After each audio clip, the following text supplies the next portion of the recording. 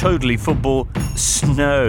Midweek action at Wembley. Rochdale's run, like Trump's promising prospects in Nam, ended by Spurs. Meanwhile, as UEFA confirm 1, 2, 3, 4, we don't want your lousy VAR, is football losing the battle with technology? And what will happen if Stockley Park ever becomes self-aware?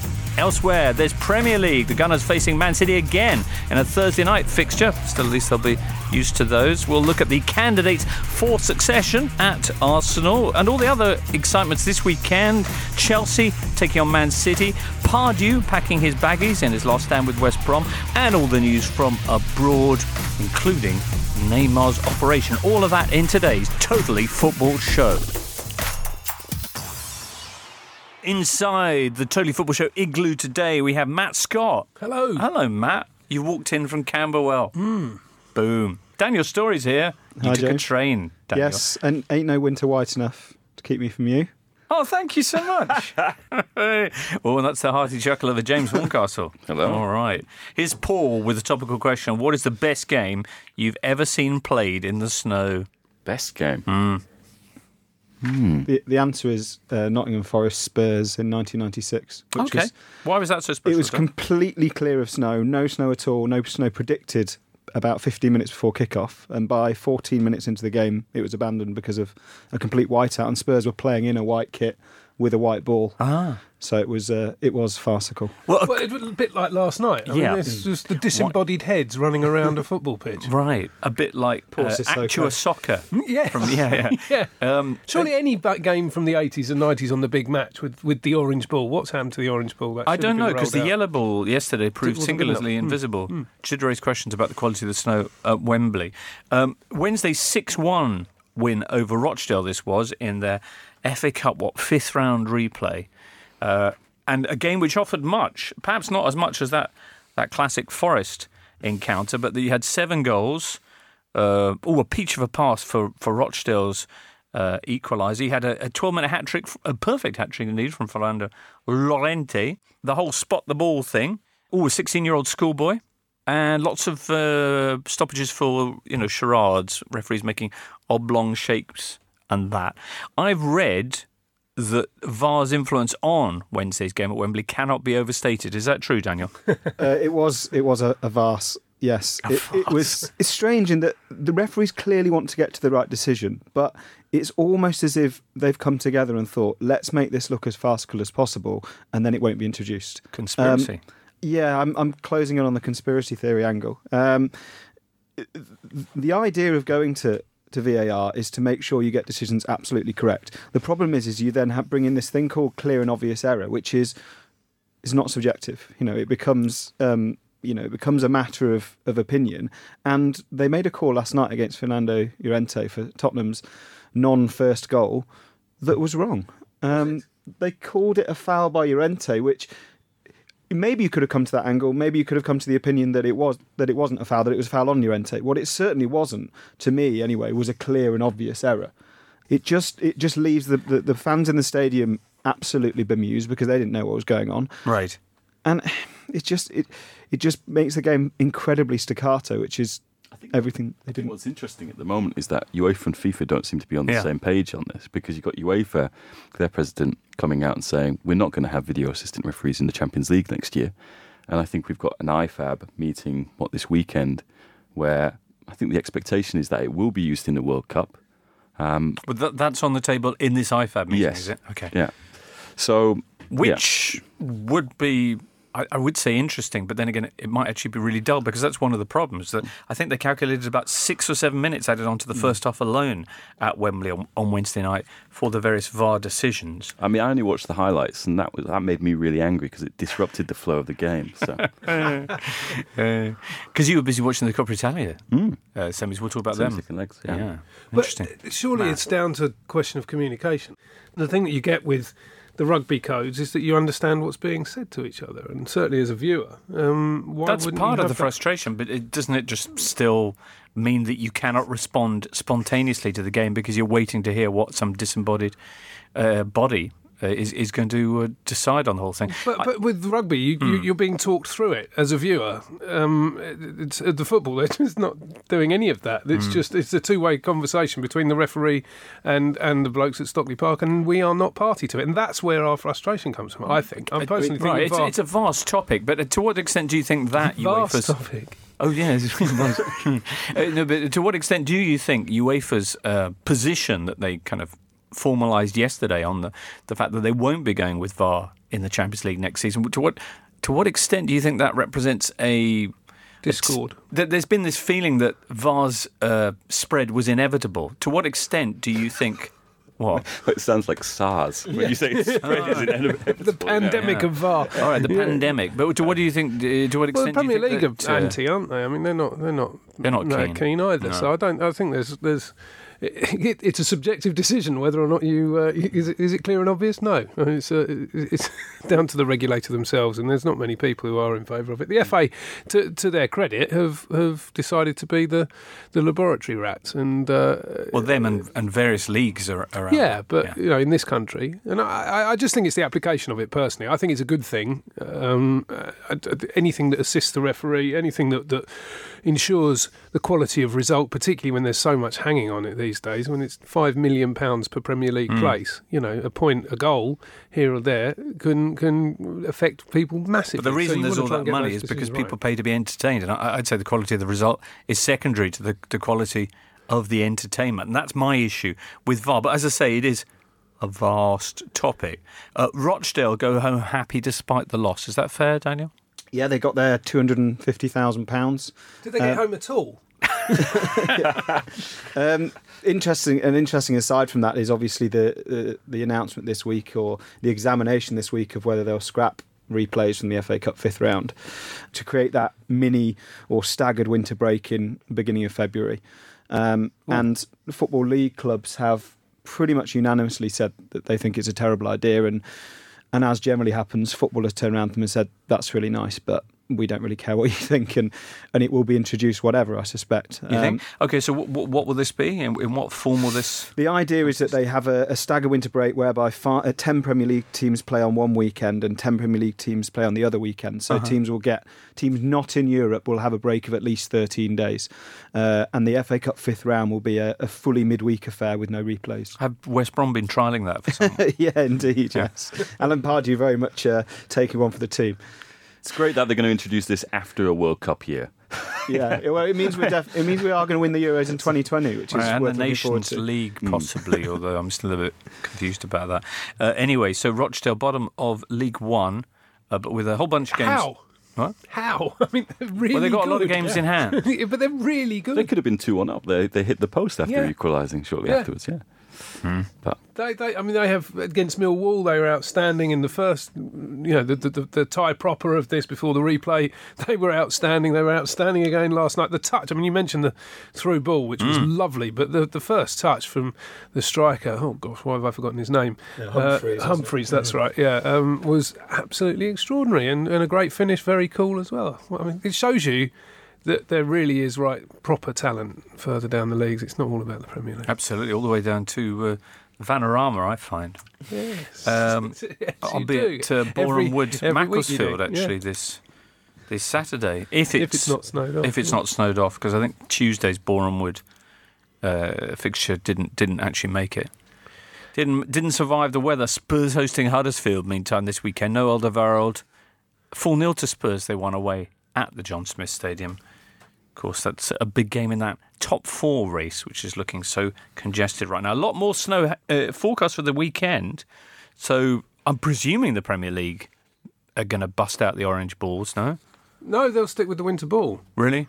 What's interesting about this, and this happened in Italy on Sunday, is one of the reasons why they called off the Juventus-Atalanta game, was because when it comes to goal line technology, they need everything to be in order 2 hours before the game, and because there was this sudden snowfall, they couldn't do that, and that was not the main factor in them calling it off, but it certainly was a key influential factor in them doing goal line technology. Exactly, yeah, because obviously it's not so much, it's about making sure that plane is clean, and that and that the technology obviously doesn't glitch because of whatever interference there might be. So, that will be on their minds when they, decide to go ahead with some of these games. Right.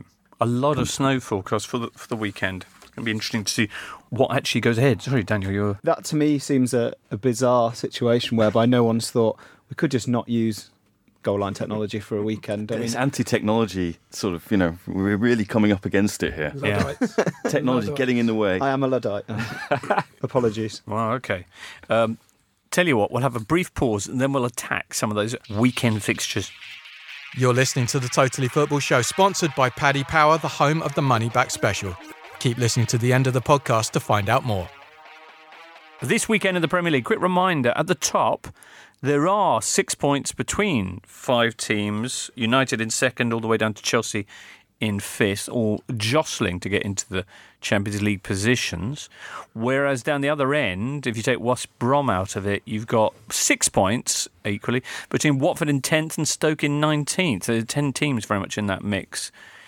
Arsenal, Burnley, Leicester and Everton, the 4 sides with little to play for. Arsenal, of course, may or may not be in action this Thursday evening at home to City. You think that game's going ahead, Matt? Yeah, I think so. Yeah, there'd be something terribly wrong if it doesn't. I mean, Might be something terribly wrong if it does. It's normally about the quite. It's normally about the concourses, and they've had enough warning to be able to do something with that, gritting it and sweeping it and whatever else. Ingress and egress. This is exactly it. Yeah. All right. Well, there's been a lot of talk post the Carabao Cup final about egress for Arsenal. I presume the club it was that leaked this kind of shortlist of 6 names for the succession, which, as you point out, is a word that contains the word success in it, ironically. What do you make of those names? How realistic are they? Have we now reached, again, a turning point in the future of Arsene Wenger at Arsenal? It's impossible. This is the most inscrutable decision that in football. I think that the club, and when I mean that, I mean the sort of executive management team led by Ivan Gazidis, is very keen on a change. But there's one sole arbiter, and that's the man who owns 70% of the football club, virtually, that's Stan Kroenke. And his relationship with Arsene Wenger is rock solid. There's talk that Josh Kroenke wants he's the son who's been running a lot of the Kroenke Sports and Entertainment enterprises, franchises, the likes of Denver Nuggets and whatever else. So he's taking a closer role at Arsenal. Is he a woman? Is he a 40-year-old woman dressed up as the son or not?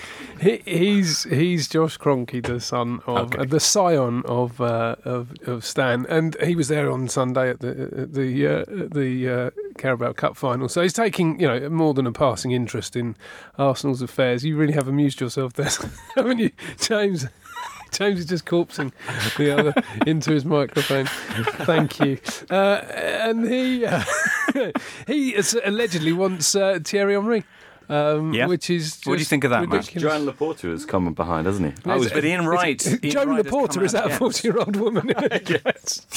No, but Ian Wright is very much against the idea. He thinks they need someone to, it would be ridiculous. Kick some bums and that.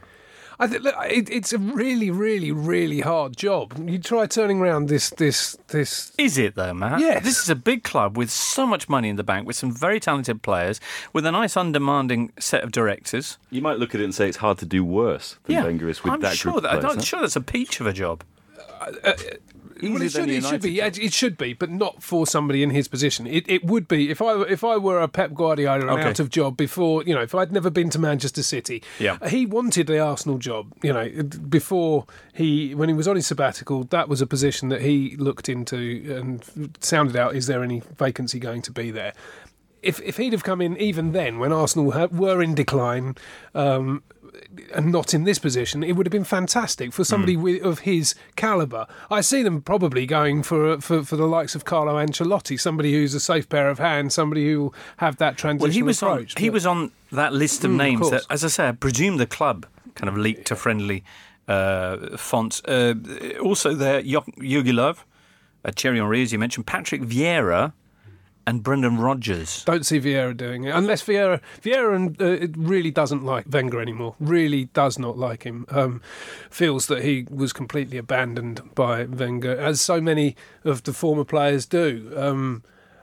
So there has been. So whether or not he would want to do it to stick the knife in. I mean, why not go for somebody like Ralph Hasenhüttl, who's done unbelievably well on extremely limited resources in the Bundesliga and in Europe too.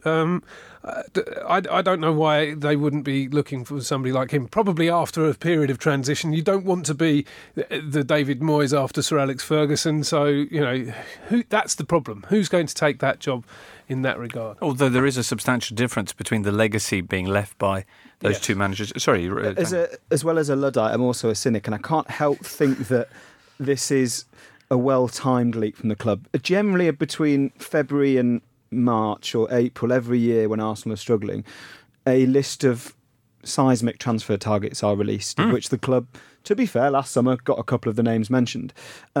This to me feels like the trump card version of that. It's the list of players is not going to work anymore, so this year we're going to do the list of manager targets, and it is coming around to season ticket renewal and membership renewal time, and I just can't help thinking that if Wenger wins a few games at the end of the season, the club just think, do you know what, you're probably going to leave next summer anyway, we'll leave it again. And as you say, that relationship with Stan Kroenke is so rock solid that it's quite easy for Wenger to talk the club round on that issue, right. I'd have thought. Even though the top four ship looks like it's sailed, I mean, top six looks pretty solid because there's such a gap between them and Burnley. But if that was the issue, then when even Gazidis and when Wenger himself and when Stan Kroenke last summer talked about Premier League title bids, the moment they were sixth in the table, that would have become a kind of an untenable situation, and it hasn't become untenable, except in the eyes of supporters. Yes. So I don't know. The thing that will matter is the finances. And interestingly, topically, Arsenal have released their half-year accounts in the last 24 hours. And they're good, aren't they? They're mixed.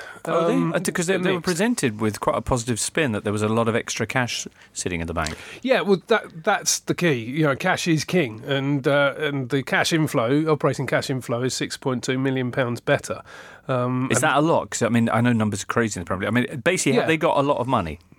Obviously, they're Arsenal. They've got £140 million of free cash sitting in the bank and doing nothing, earning 0.1% interest for them. I mean, it's just the wrong time in the interest rate cycle to be having that much cash sitting around being a saver. You want to be putting that capital to work, and Arsenal singly haven't over the past 6, 7, 10 years. But the problem they have is that a lot of that cash has come from property revenues, which were up £13.8 million, and therefore, and actually they've got to the end of that now. All the nice properties just to the right of the roundabout outside the Emirates, they've all been sold. They've been brought on the Queensland Road element of it. They've all been sold now, so there's no more to come from that. What really matters is that football revenues are down for £23.4 million because there's no Champions League football. That really hurts. It's pushed the gate revenues down by £3 million. It's pushed broadcasting down by £16.5 million, and it's pushed their commercial revenues, which are already paltry against the likes of City and Liverpool. And is that the only thing that would force the likes of Kroenke to review his relationship with Wenger? You'd think so, because for me, from the vantage that I'm watching, I don't see a man there who has any interest at all in football. I think he looks at it as having a stake in the world's game, in one of the biggest brands in football, one that he can use as collateral for borrowing for his wider group, and we've seen a lot of that with the purchase of the St. Louis Rams shortly before he bought Arsenal, and then building this $2 billion stadium out there. There's obviously a huge amount of leverage in his business, and having Arsenal sitting in the middle of it as the centrifuge around which everything else spins is very, very valuable to him.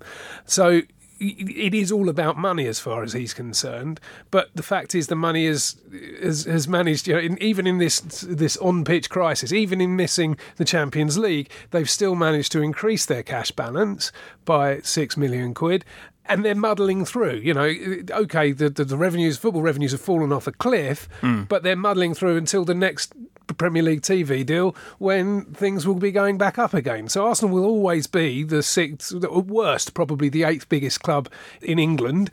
They're going to be muddling around, fumbling around for the Europa League stroke. Perhaps one year they win the lottery and get the fourth place trophy.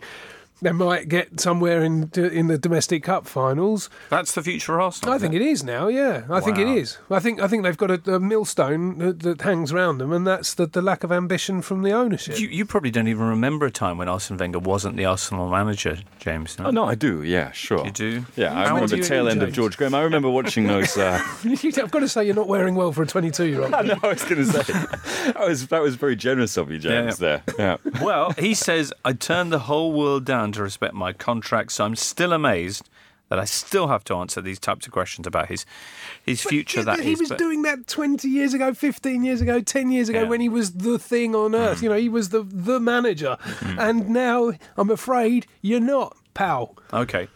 What are the chances things are going to get even worse for Arsenal? Don't know what's going to happen this evening against City. The precedents aren't good. But Sunday lunchtime, they're at Brighton. Only City, Liverpool and Chelsea managed to beat Brighton there at the Amex. Although Arsenal in the FA Cup have won 3-2 on their last two visits. What do you think, James? Well, look, Brighton are in form, clearly. They won 4-1 at the weekend. They're unbeaten in 4. I think a lot of their success, they're pushing for mid-table at the moment, is based on their home form at the Amex. And I think they'll fancy themselves in this game, definitely, because this is actually going to be a delicate week for Arsenal. Naturally, it is after what happened in the Carabao Cup final. But they play this game against City tonight, which looks kind of irrelevant, really. And that City are so far out in front. Will it have a bearing on them if they lose? Arsenal are so far outside the top 4. Will it have a bearing on them? No, probably not. This Brighton game, I think, is going to be.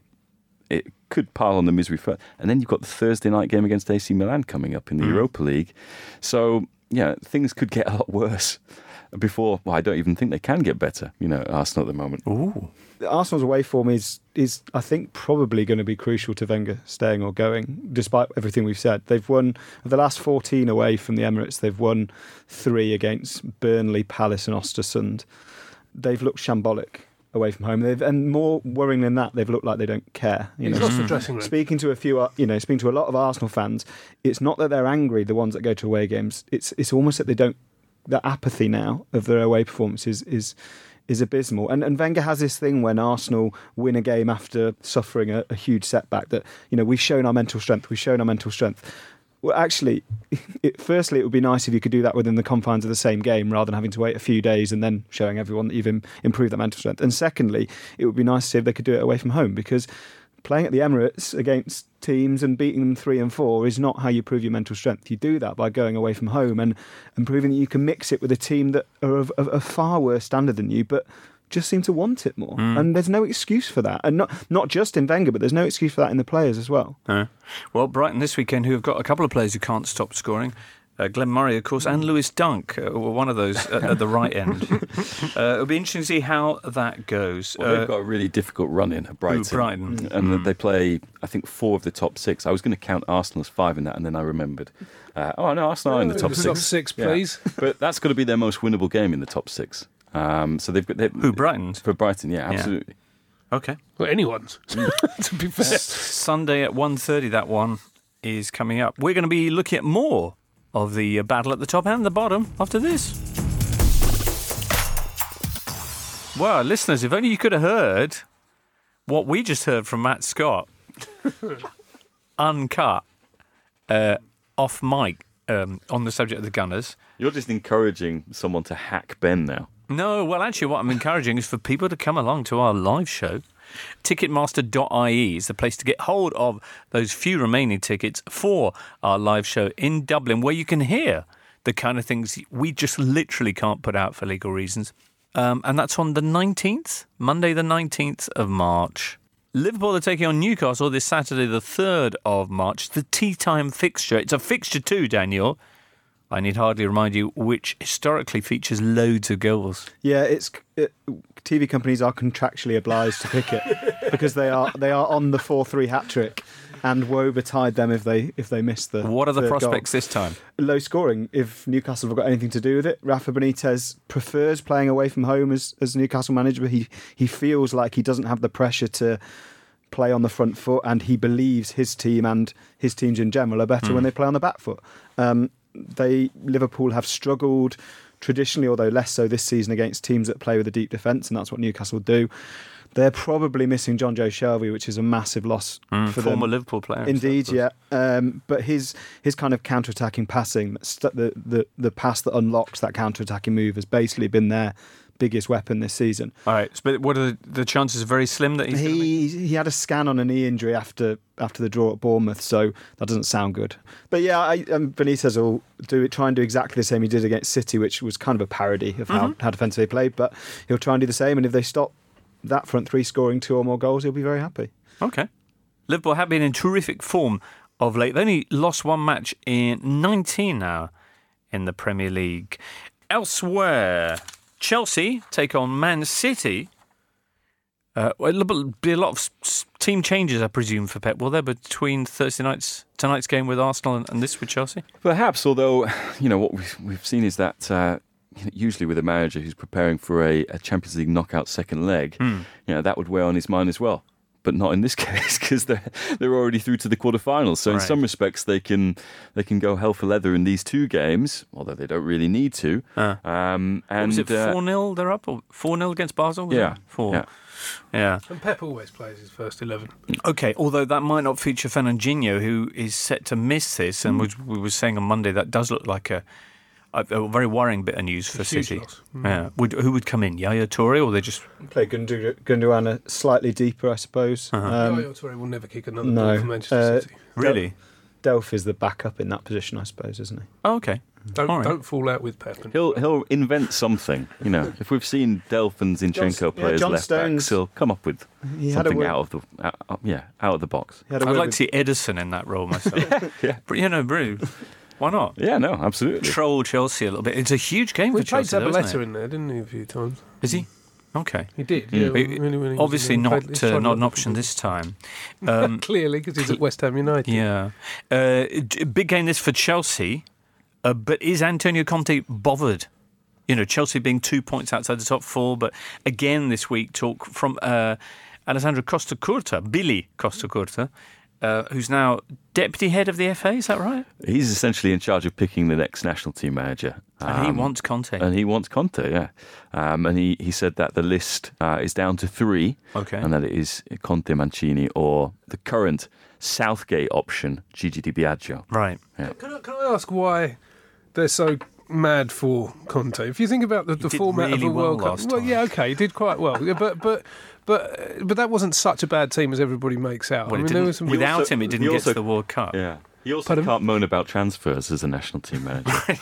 No, I was just saying, without him, take him out of the equation, and they failed to get to the World Cup. He overachieved with a weaker squad than the one that Ventura had at a major tournament. Okay, but his record in Europe isn't great, and the format of the competition is exactly the same. It's about a group stage and then knockout stages. I mean, he's never got past the quarterfinals in the Champions League, has he? I mean, he did go out on penalties to Germany in the Euros, and many people, I thought at that time, thought that if Italy had gone through then, they would perhaps have won that tournament. Because who knows? Wouldn't that concern you if you were Costa Curta? No, I don't think so. I think you'd probably regard that as although the Italians do have that concern about reheated soup, and we saw what happened when Marcello Lippi returned to the Italian national side, how badly that went.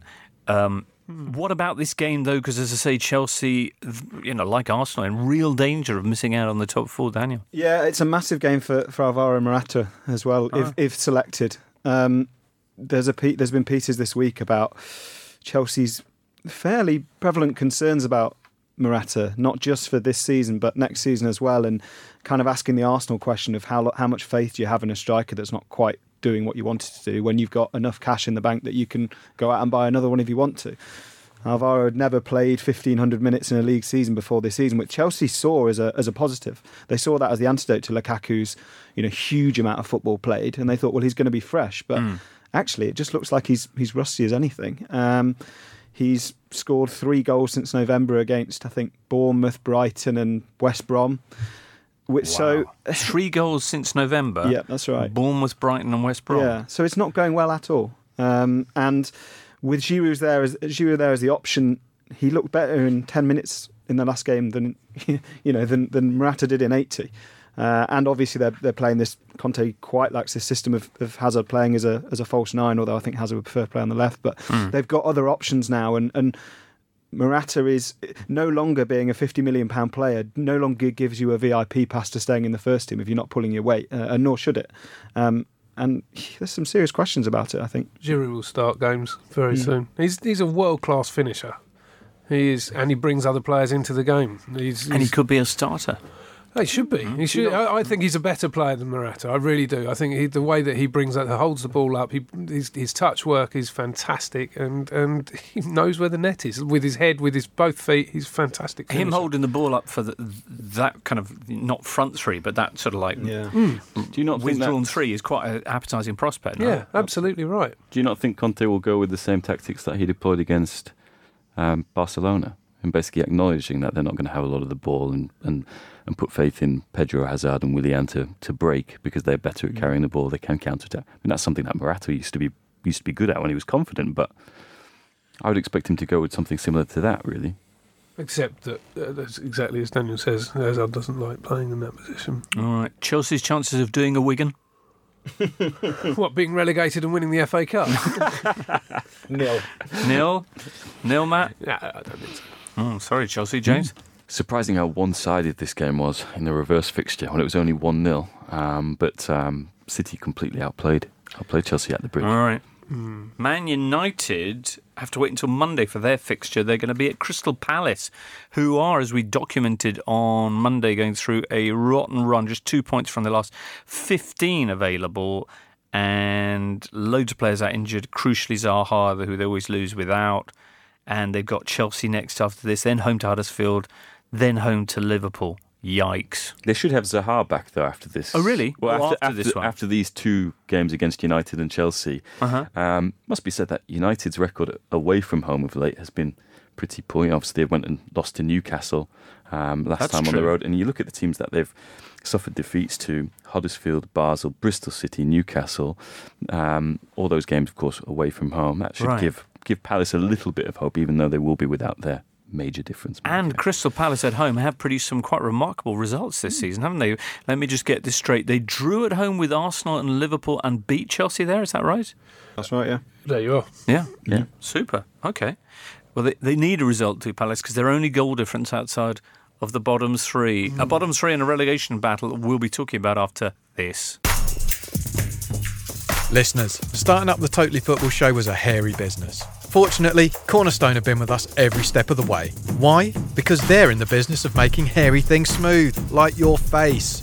Cornerstone's award-winning blades will give you the smoothest shave possible, and their range of balms, creams and exfoliators are all environmentally friendly, alcohol-free and suitable for the most sensitive skin. Head to cornerstone.co.uk/totally to see the range for yourself, get £10 off your first order and have it delivered right to your door. And you'll find out why tens of thousands of men have switched over to Cornerstone. Take a bow, Gareth Davis, says producer Ben, who was very impressed with your post on our Facebook page, which is Facebook.com/The Totally Football Show.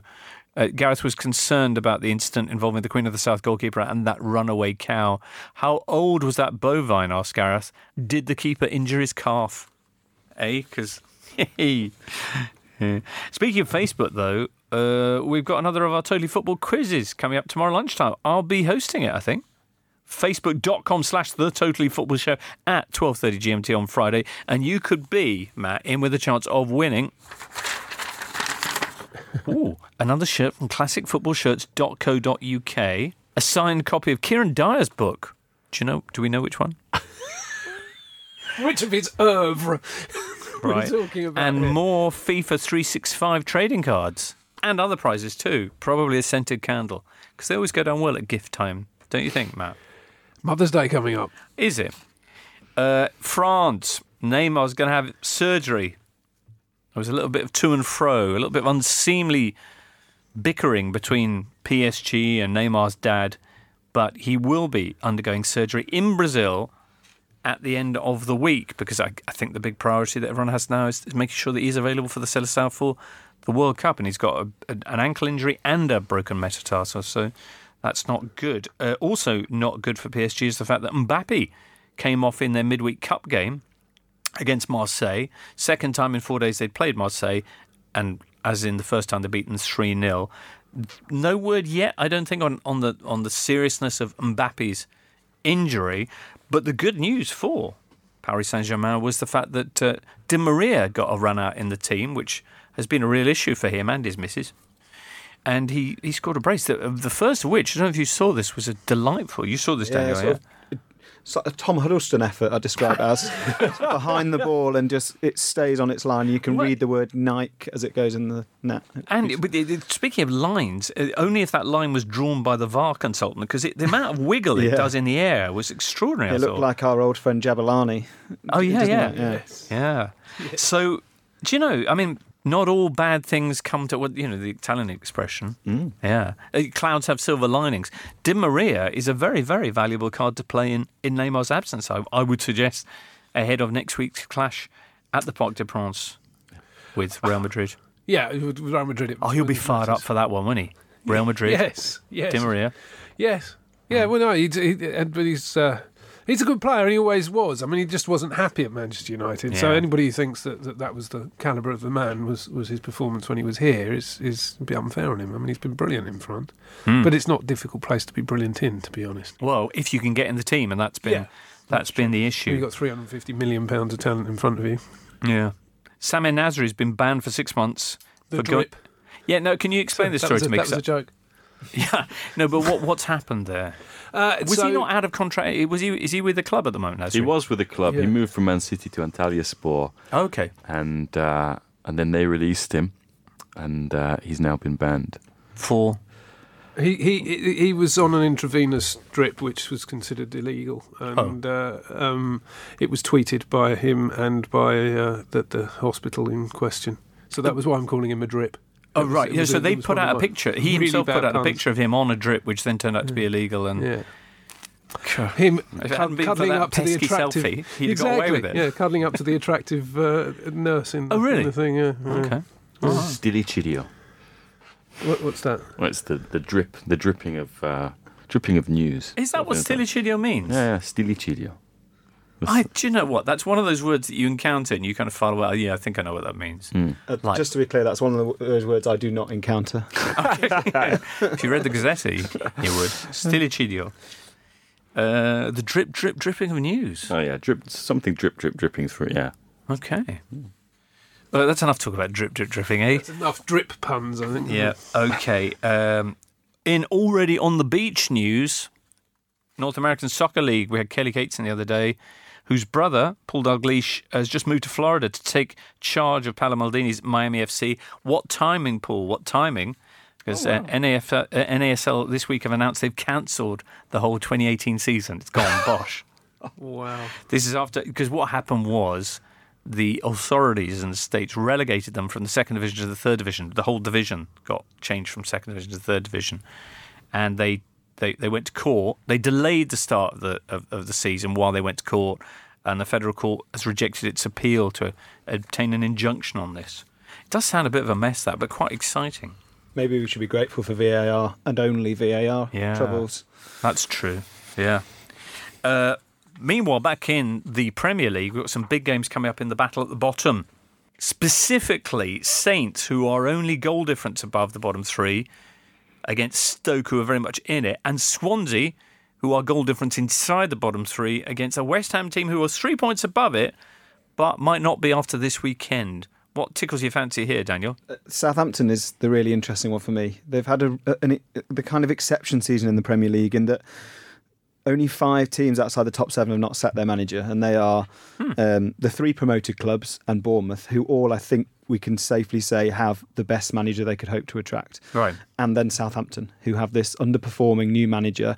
They've been prepared to sack managers before after underperformance, but have kept faith with Pellegrino. And the reason is because they've declined. They're slightly worse at everything than they were last season, but they've not committed to disaster like Swansea and Palace and West Brom have. Therefore, there's not been a change. And they're just kind of slipping, and no one's noticed apart from their own fans who are trying to kick up a fuss now. And suddenly they're level on points of the relegation zone. And if they don't beat Stoke at home this weekend, I think their last I think they play 5th, 6th, 8th, 10th, and 11th in the last 6 games. And if they don't beat Stoke on Saturday, I think they're in all sorts of trouble. And it's just kind of crept up on them by being miserable at shooting. And it's just been that drip, isn't it? I was trying to stay away from it, but I haven't managed. I'm so sorry. Stoke arriving with 1 win in 9 and only 6 goals scored in that run, most of them by Shaqiri. None, of course, by Saido Berahino, poor chap. It would be lovely to see him score a goal. Tuesday marks the 2nd anniversary of the last time he did in the Premier League. That's a long time. Yeah, he got some... Yeah, I mean, there's been issues and problems he's been battling with. So, yeah, it'd be lovely to see him score a goal. But they've obviously lost their best player in the transfer window at the start of the season. I mean, Arnautovic has been absolutely outstanding for West Ham, and Mark Hughes didn't get the right tune out of him. Indeed. The real problem for everybody down there is that Swansea, and notwithstanding the 4-1 defeat to Brighton, are absolutely flying, and that's their only defeat in 12 in all competitions. Wow! And Carvalhal has done an incredible job, and everybody, you've mentioned that all the way up to 10th, there's only 6 points in it, but everybody has to be looking over their shoulder. And they've got the easiest run in of Swansea. Swansea? Yeah, really? Yeah. I think Stoke and West Brom are gone, by the way, because you go back 38 games. And they are, I mean, they're both relegating forms. Not on those. That's a season, a full season, but not on a season calendar. No, yeah. And they are both of them way below the. That's an interesting way of looking at it. About 25 points, I think, between each of them. So you've got Stoke down and West Brom down, and I doubt many Baggies fans would disagree with you there. Just on the subject of this Swansea game with West Ham. Swansea getting back to winning ways midweek with a 2-0 win over Sheffield Wednesday in their cup replay. That was their 6th straight victory at home, where they've done wonderful things. Back-to-back wins against Liverpool and Arsenal. Yeah. Carvalhal's he came in and acted as this lightning rod for all the publicity, took it all off the players with these kind of bizarro metaphors he used, most of them nautical. I liked his police academy ones. Yeah. And then, I mean, he changed the game against Burnley that they won at home, and then last week against Brighton, he just threw on attackers at will and thought this will work. It was a very basic football manager approach to it, and they got hammered. I still have questions over Swansea. I still think I wonder if they've kind of peaked, and now they need to get it back again, because despite peaking, it shows how bad they were. They're still in the relegation zone. So. Yeah, well, that's because they were terrible. Shocking. Yes. And they've lost their. Again, we talk about players being taken out of squads. You lose Gerend, who he's not scored many hat tricks, but he's still a very good player. And you lose Sigurdsson, who's the guy who pulls all the strings, and you don't replace them. It's not easy for anybody. I think Paul Clement's a better manager than he showed this season, given the resources he had available to him. And what he's managed to do, though, is bring in some energy and some enthusiasm, not just to the media interviews, but into the dressing room. He's managing to get something out of Nathan Dyer that we haven't seen in a fair amount of time. I think he looks outstanding for Swansea at the moment. He scored on played really well again against Sheffield Wednesday. All right. So I think he's doing everything right, and that is just a bit of a blip against Brighton for me, because there's no shame in losing at the Amex, as we know. They're a very, very strong side. As Arsenal may discover this weekend. West Ham, who've only won 1 in their last 5, then with a tough game away at the Liberty. West Brom, in what was billed at the start of the week as Alan Pardew's last stand, are at Watford, who are a little bit inconsistent. Today, 4 years ago today, it was Alan Pardew getting sent off for headbutting David Mailer in the 4-1 win for Newcastle against Hull. Lovely man, great manager. Yeah. So Watford, who are in 10th, and they're 6 points clear? I think they're probably safe. The odd thing about this season for me is that it feels like there's a huge mush of teams below the top 7 or 8, which is probably fair. But actually, the points totals they're on course to get are far greater than last season. Last season, Sunderland went down with 24, and then there was a 27, and then there was a 34, I think. West Brom are already wouldn't have finished bottom last season on the course they're on. And we talk about Southampton. Southampton last season finished 12 points ahead of relegation, and yet they're not doing a lot worse in terms of points per game, but they're right in the thick of it. So I think it's a case of basically everybody beating everybody at the bottom, because it's created this so the massive points have just mush. been more evenly shared. Yeah, exactly. The top six is beating everyone, and then everyone else is basically beating each other, which has created this mush at the bottom of the table, which obviously is reflected with the incredibly tight relegation race. But could Everton get caught up in that relegation race? They are currently 7 points clear, but they are away at Burnley this weekend. Now, Burnley are bottom of the form table. Burnley, but who seem to be doing everything to show that they can still remain in that position despite going 11 games without a win. How long can they hang on there? Still seventh. It's amazing. Well, Leicester could move past them this weekend if they get at least a draw at home to Bournemouth in that very exciting race for seventh. But Everton, their last 5 away games, they've lost all of them, scored 3 goals and conceded 13. Dreadful against Watford last time out. Burnley actually beat them at Goodison Park. Is this where Burnley get back to winning ways? It should do, because they're pretty good at Goodison, irrespective of their form that you've just spoken about. There, they do win games at home, but they're shocking away. I mean, they are just like so many teams in the Premier League. Why is this? You're still kicking the same football. You're still, the grass is still green when it's not snowing. Why? Why is it that teams don't perform away from home? Has anybody ever written a book about this? Because I want to read it. I will not be writing that book, but I will say that everyone looked at you, Dan. Yeah, I know, that's weird. The reason Everton are awful away from home is because it looks like Allardyce has basically given up. It was really interesting after they went on this pretty decent run to start off with. He kind of said, it's because I'm micromanaging the players, it's because I've simplified my instructions and my tactical plans, and everyone's on board with what we're doing. And then after the defeat of Watford last week, he said, well, the thing is, if the players can't pass the ball properly, it's nothing to do with me. And not just that. Incredible. And if the players can't pass the ball properly, it's nothing to do with me. And Michael Keane, by the way, I don't like him. He's not good enough, and he's not doing what I tell him. And look at him again. He's let the ball go through his legs for I mean, it's just incredible how he's just digging out to dry, Michael Keane in particular. He does not like him. When Allardyce was appointed, it very much felt like, as a cynic, that he was going to get 6 months in that job, get his £3.5 million payoff, and go back to the villa in Spain to drink whatever. What was that, Casa Sam? Yeah, whatever volume of wine he wanted to drink. Casa St James's, I think. That's the yes. One. Speaking of going back somewhere, word is that Cenk Tosun is going to be going back to Turkey. That's what British Spanish just said in my ear. You're going to say too soon. No, I don't know if that's what producer Ben was directing this towards, but yeah, apparently that's they've found the receipt, and they're. How do you do that outside of a transfer? I don't know, Matt. You don't. No. But I guess at the end of the season, must be the end of the season, huh? Who's the other team going down then, Matt, along with Stoke and West Brom? Well, I thought Newcastle, and I'm still going to go for that. 2 points clearer. Yeah, I mean, if the goalkeeper is, it's all down to him. If he falls over for some reason, and he got a wallop in the side the other day, and I was beginning to think, then goodness me, that's a problem for them if that does happen. But I think Palace. I'm going to change my opinion. It's Palace because of the injuries that they've had. They've lost their 2 centre backs, and I think that's going to be the decisive factor. So yes, Palace. Yikes! What do you think, James?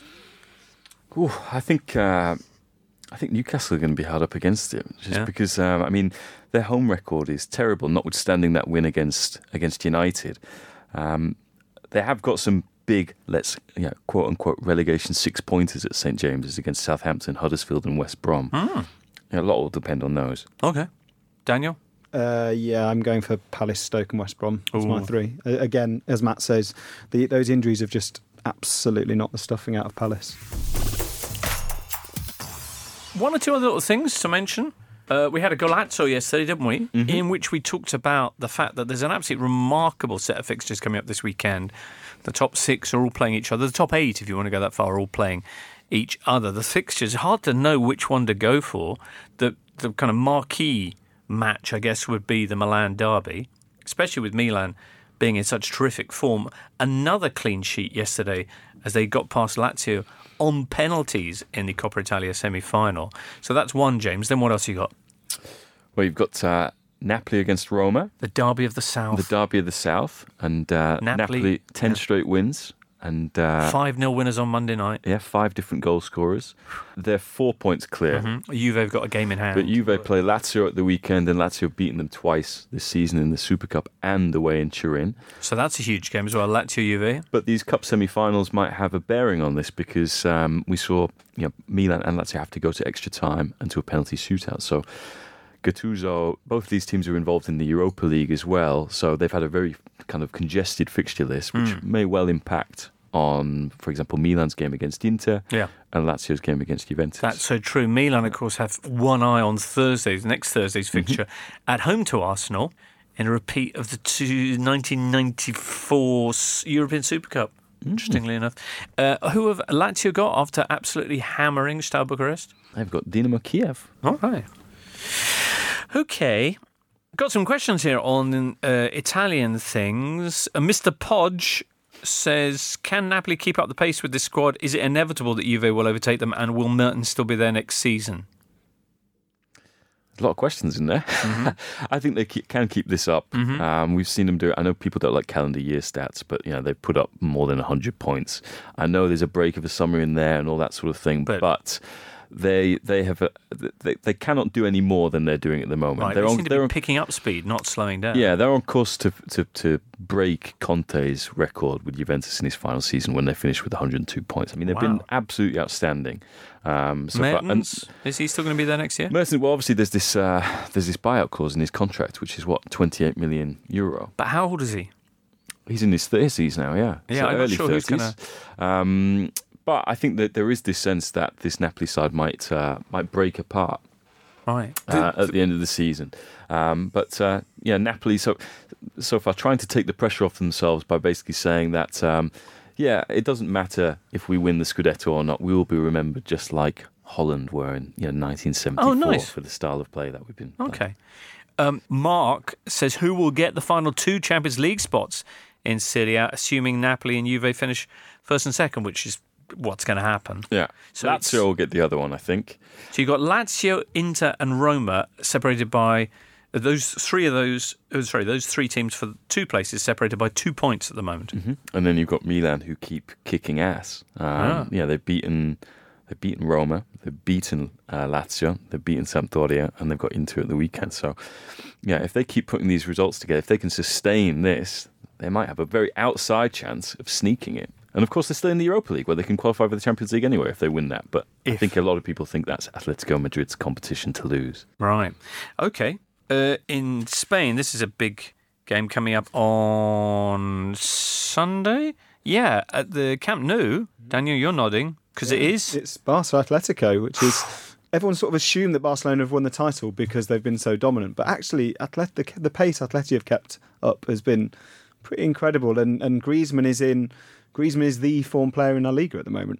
Scored and it's since Diego Costa who's come back in that's really unleashed him. Yeah, absolutely. He looked pretty glum in the autumn, Griezmann, but with Costa kind of doing what Costa does and taking away at least one defender and at least all the pressure. He's delighting behind it. He's playing that sort of Eden Hazard role of picking the ball up deep and just running at teams. He got 4 last night and he looks absolutely brilliant. The weakness they have is, again, you talk about injuries, they've got a very thin squad. They let a lot of players go. The likes of Gaetan left in January. The fact they don't have Champions League income has hurt them a lot more than it has Arsenal, for instance.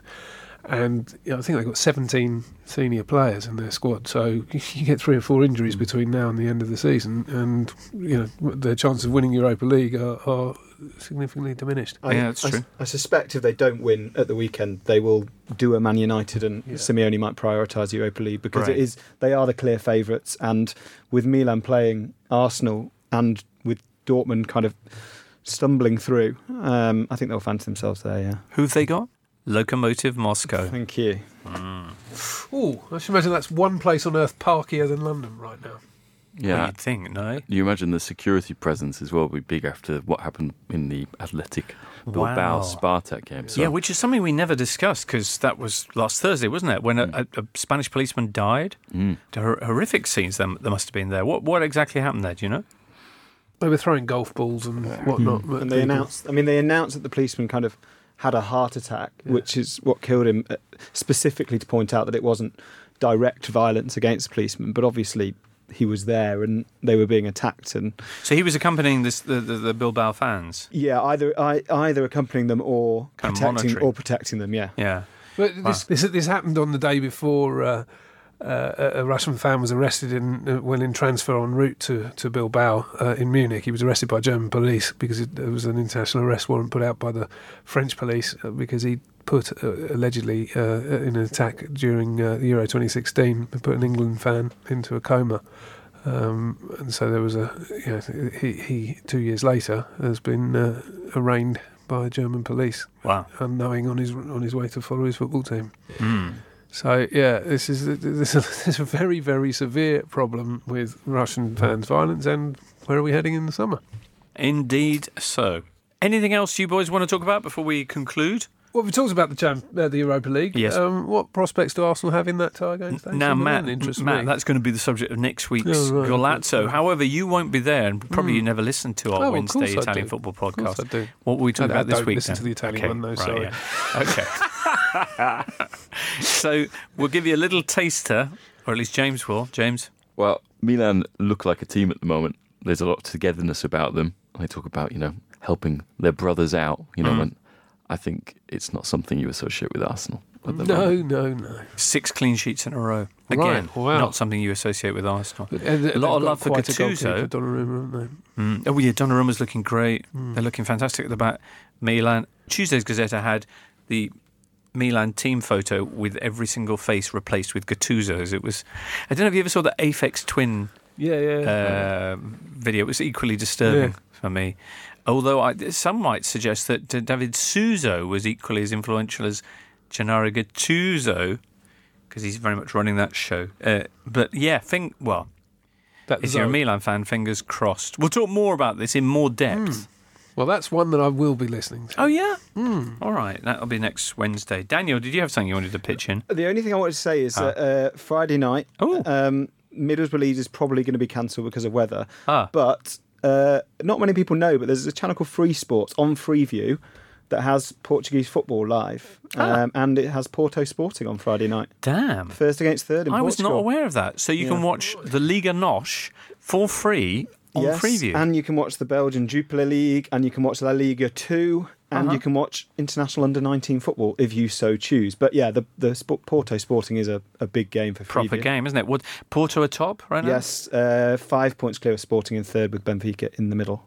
Okay. Does that mean it's on Sky? It means on Sky, and it means it's on Freeview for people that have neither. Yeah. Well, that's great, isn't it? Nice work, Daniel. Well, after all that football chat, let's now just finish off with some odds from Paddy Power with producer Ben. Thank you, James. I'm joined today by the birthday boy himself, Lee Price. How are you, Lee? I'm very well, thank you. How are you? Yes, I'm good, thank you. You share a birthday with my wife, but this is of no interest to any of our listeners. So let's get stuck into these odds then for movers and shakers. Salah, Aguero and Kane, they can't stop scoring, any of them. What would you give on all three of them getting a brace this weekend? Well, first of all, I'd give a punter maybe a cold glass of water in the chair to sit in, because it's quite a bold bet. I like Salah to score twice against Newcastle. He's 16-5 just to do that. I like Kane to score twice against Huddersfield. He's 11-4 if he gets past Llorente, of course. Aguero's playing Chelsea, though, and he's 4-1 to score twice.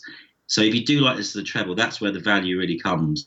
And for all three of them to score twice or more this weekend, you can get odds of 78-1. Which sounds pretty good, and I think probably better than you'd get for Saido Berahino, who has just gone past his 2-year anniversary of his last goal. What about him scoring this weekend?